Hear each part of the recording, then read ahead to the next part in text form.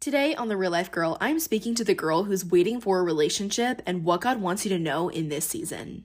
Today on The Real Life Girl, I am speaking to the girl who's waiting for a relationship and what God wants you to know in this season.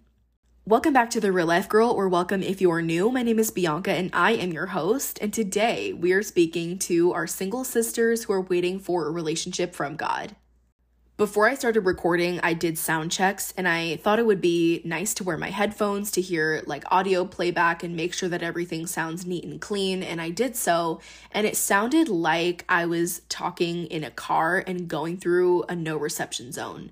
The audio was so rocky and it was not giving basically, and I had to take these headphones off, but I was so excited. I was like, maybe I'll get to hear my voice clearly and not. So if you're listening to this episode, that's confirmation that Satan is really trying to work and he's really trying to not get this truth out there, but God works harder. And won't he do it, y'all? Won't he do it? Jumping right in, y'all know me and my story and how I came to know Jesus, but in case you're new here or you've only listened to certain episodes, I'll give you a quick recap. I gave my life to Jesus at the young age of 14 after battling with depression, anxiety, and suicidal thoughts, and I got pulled out of the trenches by Jesus. And once you've been pulled out of the trenches by God, there's just nothing that would make you want to go back to your worldly life and things like that. And I think at a certain point, I looked at my faith walk and I was like, wait, why didn't I do this sooner? And it's because of situations like this, like singleness and wanting things to happen outside of God's timing, that you're like, oh, I remember why. I just think it's so funny. A lot of Christians actually go through that of why I didn't do this sooner. And I'm just like, well, this is why. It makes sense to you now. Right after I got saved, I kind of fell for this lie that I was going to be swept away by my Prince Charming right after. And I'm really not sure why I thought that. Think about it. I was 14 at the time. Who was going to sweep me away? Literally nobody. And it was I was planning my love story with the song Love Story playing in the background. That is the level of delusion that we were at. It was really wild. But you know what? Who's to say that God won't do it? I've seen God do the impossible. So won't he do it, y'all? Again, won't he do it? I believe it, y'all. All jokes aside, if you couldn't already tell, I am single. And I've been single for most of my life. And this is a journey that has been full of ebbs and flows, highs and lows for me. And I have days where I'm okay with being single and fully content with God. And other days where I cannot even imagine being single for another 4 seconds. And I'm not alone in that. Earlier last week, I was creating content for this next week, and I was in my feels about my singleness, and I figured that I would incorporate that into some of my content. And so I was creating reels about singleness, and this one reel, I just captioned it with a simple text. And the caption reads, "Behind the girl who is patiently waiting for a relationship from God is also a girl who is tired of waiting and just wants to experience love." This is not my caption. I saw it on TikTok first and I immediately teared up when I did, because I don't think I've ever related to anything like that before. I had just gone through so many seasons of not being pursued, asked out, or even looked at. And when that's basically the narrative and reality for most of your life, it really gets to you. Especially as women, we're wired to be more emotional, and so we're more emotional about many other things. And when we look into God's design for dating and love and romance, we see that men are supposed to be the pursuers, the chasers, the hunters, and women are meant to be pursued. Even the Bible says that he who finds a wife finds a good thing. So now I'm like, wait, I'm not being pursued. I feel like I'm being set up for failure. And I ultimately just felt like I was a failure in the love field because I wasn't able to even fulfill my purpose in the dating game. And this sort of thinking led well into my teen years when I noticed that I wasn't being pursued or liked back. And I thought of this intricate idea that since I wasn't being pursued, that I was going to start pursuing. And I picked the wrong time and I picked the wrong guys, let me tell you. These were guys that, sad to say it, were truly awful. And I can't even talk about this because these were guys that did not know the Lord, and because they didn't know the Lord, they couldn't love me properly. They didn't really care. They didn't really have any ambition or direction or motivation in their life. And I'm the exact opposite. I feel like I am the planner type. I'm very organized naturally, and that's who I am. But for some reason, I was just, I was attracted to the exact opposite. And this wasn't very much in my younger years, but most of my high school experience consisted of me picking and entertaining the wrong guys. And I'll never get that time back.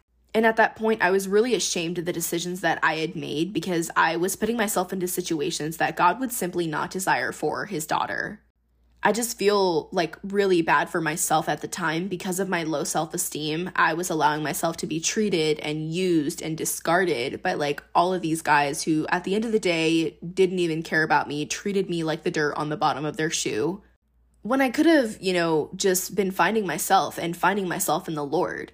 And to the girl who feels the same way that I did, I want to tell you that our God is a God of redemption. And I'll say that again, our God is a God of redemption. Like, he specializes in repairing broken people and making your heart white as snow. There's nothing that you can do that is outside of God's redemption. There's nothing that you can do that'll stop him from loving you, that'll make him second guess ever loving you.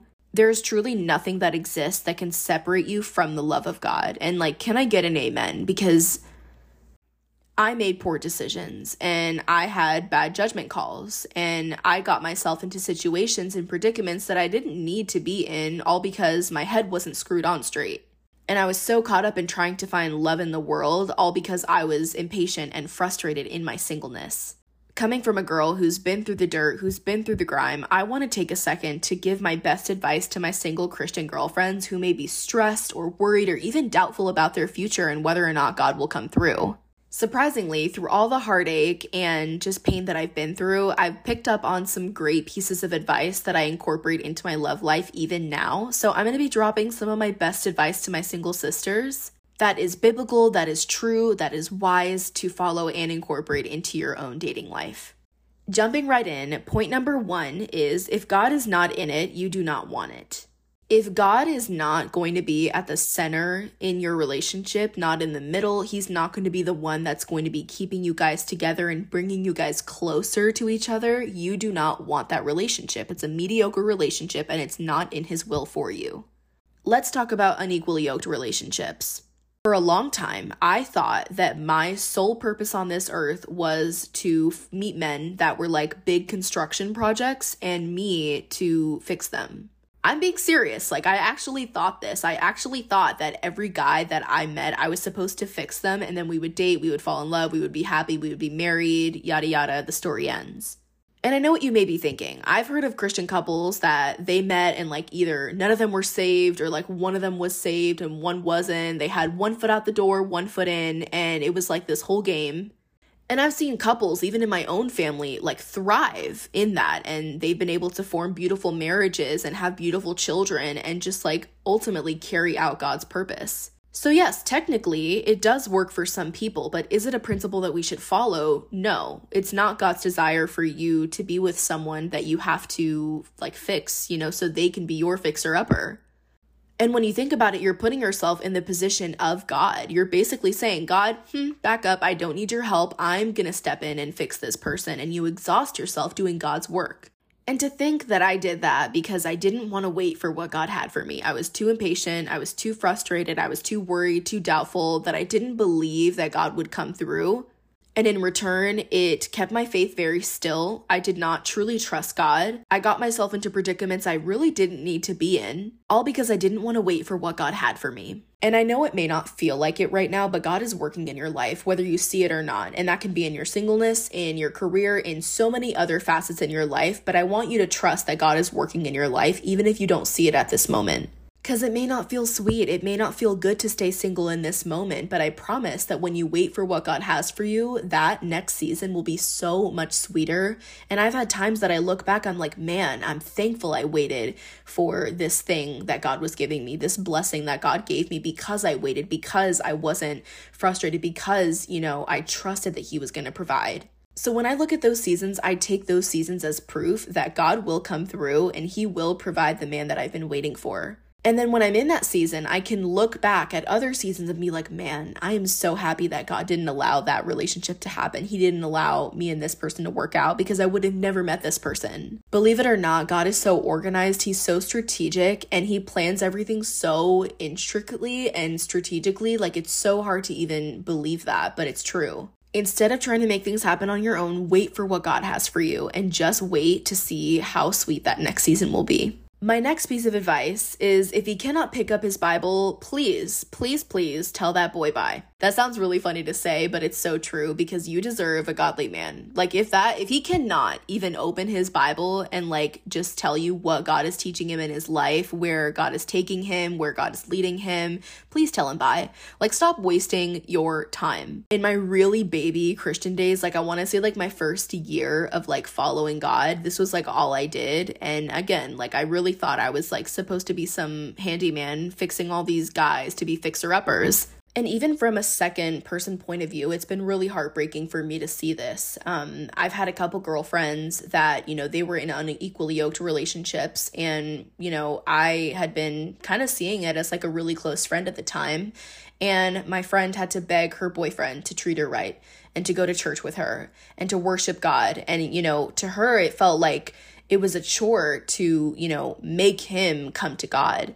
And that's just not the desire that God has for you. Because let me tell you that you were not put on this earth to be some man's babysitter. Like I'm telling you, you were meant to be pursued. He who finds a wife finds a good thing, not she who finds a fixer-upper to fix finds a good... No, that's not the verse. There's a reason why that verse doesn't say that, because it's not true and it's not meant for you. You deserve a godly man that is going to tell God about you. You deserve a godly man that's going to pray about you, that's going to fast for you, that is going to go to war in the spirit with you. You deserve to be treated right without having to tell him how to treat you right. Like these are things that you deserve. These are bare minimum things that you deserve. And if you're not getting them, then look to where God is leading you. And if this is you right now, if you're listening to me talking and thinking, man, like I am putting myself in a really tight predicament that I don't really know how I'm going to get out of, I encourage you to ask yourself where God wants you, to get into deep connection with the Lord and ask him what is his purpose for your life. And I think from there, you can really receive a good picture of wisdom of where God wants you in your life, in your dating life, in your career, etc. Because it can be really difficult to be somewhere in life that you're not meant to be in, but so much sweeter when you're doing God's work that he's called you to do. My next piece of advice is to keep your head in the game.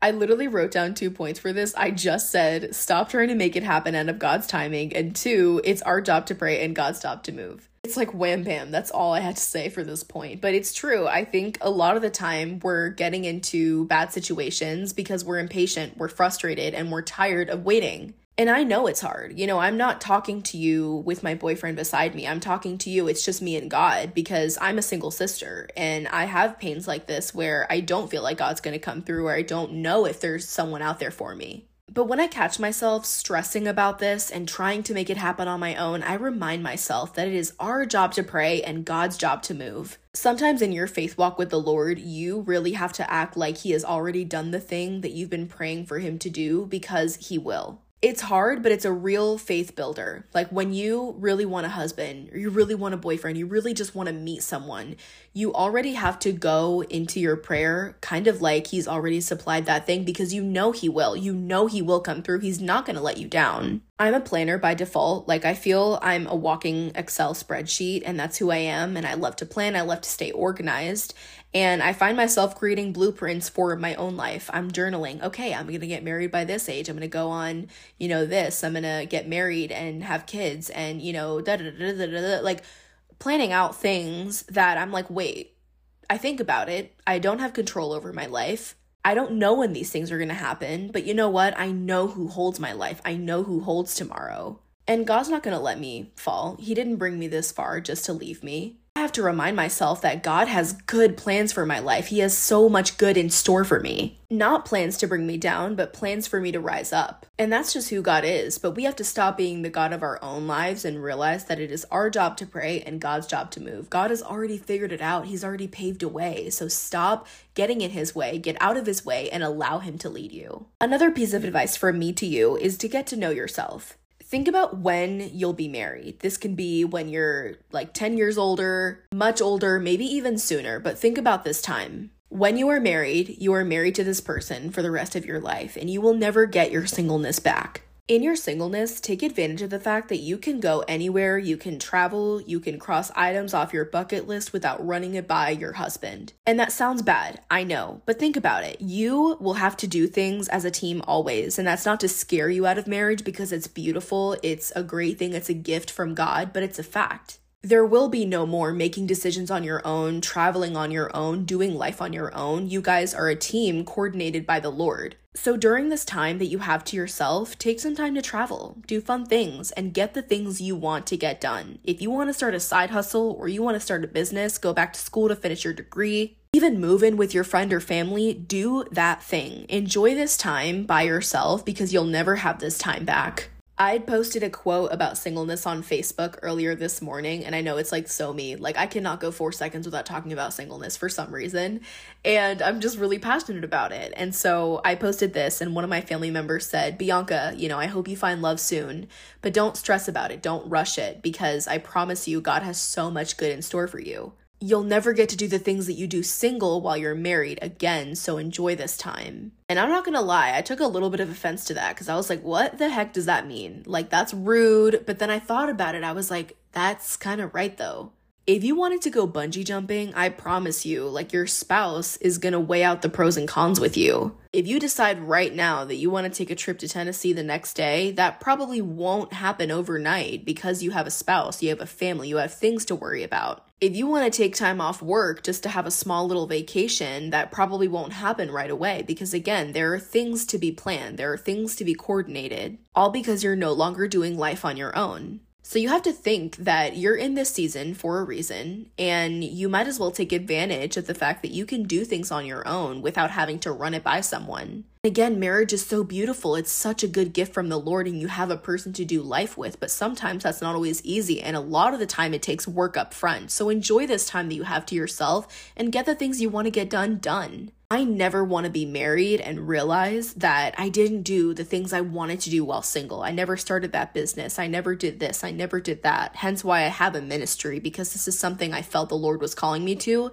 And I thought, why not? Let's start this thing. So I encourage you to do the things that you enjoy, even though this time can be painful, it can be long, it can sometimes feel dreadful. But truly enjoy this time and take advantage of it because you may never get it back. Tip number 5 is to spend time building your spirit. And I'll just say this. A lot of women talk about wanting a godly marriage, but they don't want to do the work it takes to become a godly woman. Being a woman for the kingdom means leaving worldly things behind and holding yourself accountable, getting in God's presence, learning from Him, and taking on the fruits of the Spirit. When you're not doing these things, you can't expect to meet a godly man when you're not a godly woman. For me, this meant getting into deep connection with the Lord and letting Him guide me in my career, hence why I have a ministry business. Letting Him bring community that pours truth into my life was probably the best thing because I have friends that are not afraid to tell me how it is straight up, but also encourage me and inspire me. When I think about what I'm doing in my single season right now, I think about the fact that I'm spending my singleness becoming 1% better each day and doing God's work in my life. When you look at your life, look at areas that you can improve, look at areas that you can grow in, and from there you can slowly but surely become better each day.